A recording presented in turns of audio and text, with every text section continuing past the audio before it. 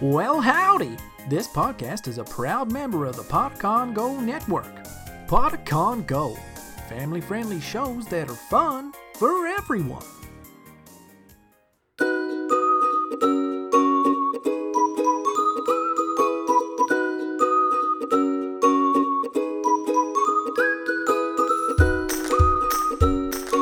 Welcome to Elderberry Tales. Find yourself an anthill and settle in. It's time for a story.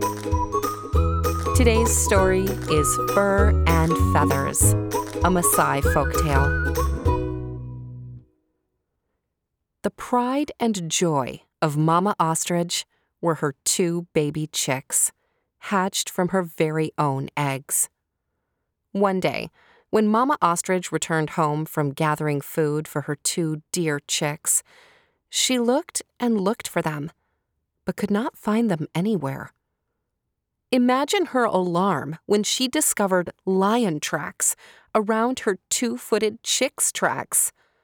Fearful, but determined to find her babies, she followed the lion tracks. The tracks led her into the woods and finally ended at the den of Mama Lion.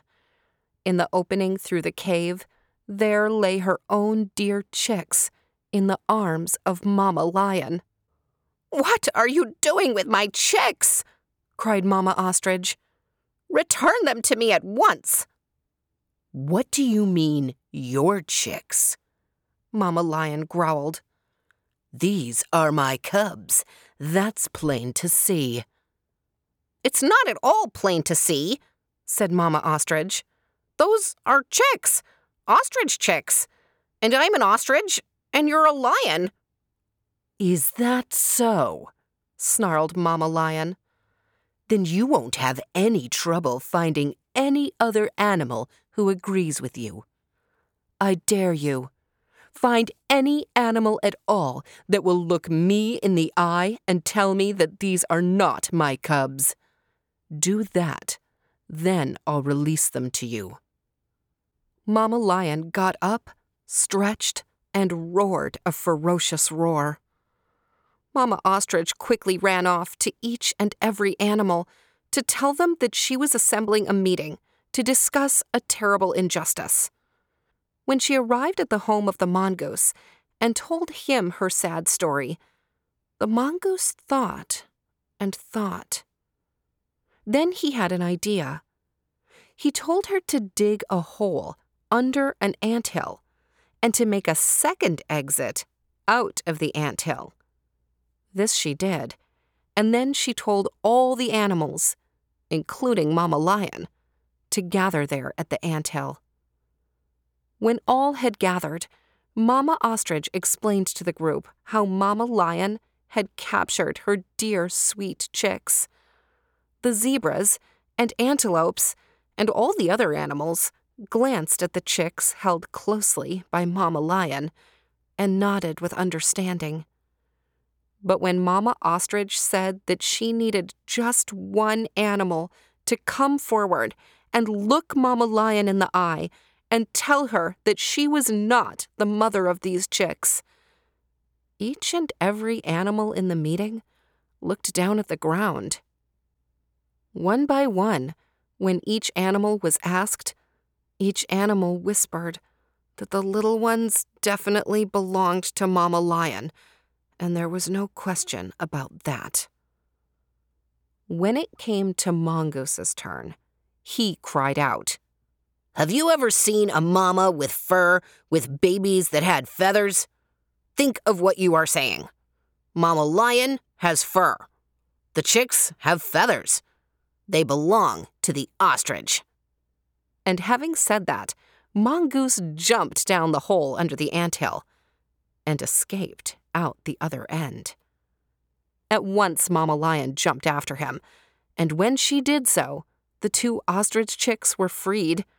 Of course, they scrambled immediately right into their mother's open wings. Not knowing about the second exit, Mama Lion paced and paced by the anthill hole, waiting for Mongoose to come out of the hole by which he had entered. The other animals at the meeting cautiously departed, one by one. Mama Lion was left waiting at the entrance to the anthill for a very, very long time.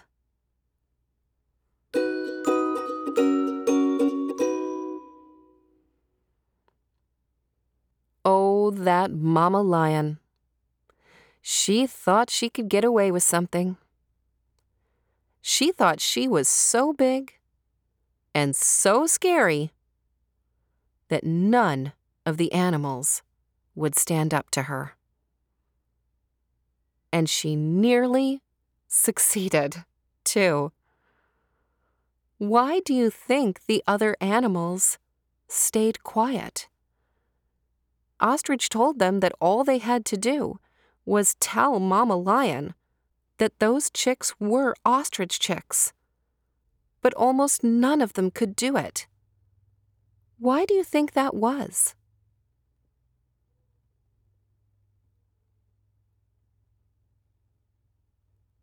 But there was one animal among all the animals that could do it.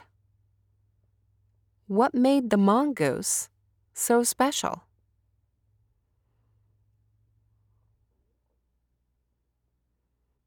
This story is not a true story. I don't think there really was a Mama Lion that stole ostrich chicks. And I don't think the animals came together and Mongoose made a plan. I don't think it's true like that it actually happened. But it is a true story in another sense. Sometimes, when a person is powerful, it can be hard to stand up to them, even to tell the truth. That scares people sometimes. But it's good to be like the mongoose. It's good to be able to be brave and tell the truth. And it's good to have an exit plan, too. This story, Fur and Feathers, was collected by A.C. Hollis in his book, The Maasai, Their Language and Folklore, written in 1905. The version I read you today was adapted by Elaine L. Lindy in 2002 and is used here with permission. Fur and Feathers appears on the website Stories to Grow By at storiestogrowby.org. I'm very pleased to be in partnership with them and to be able to draw from their incredible collection of tales. If you enjoyed listening to today's story, the best thing that you can do to help us out would be to share Elderberry Tales on social media. Tell other families what you are enjoying about these stories. Thanks for listening to Elderberry Tales. I'll see you next week.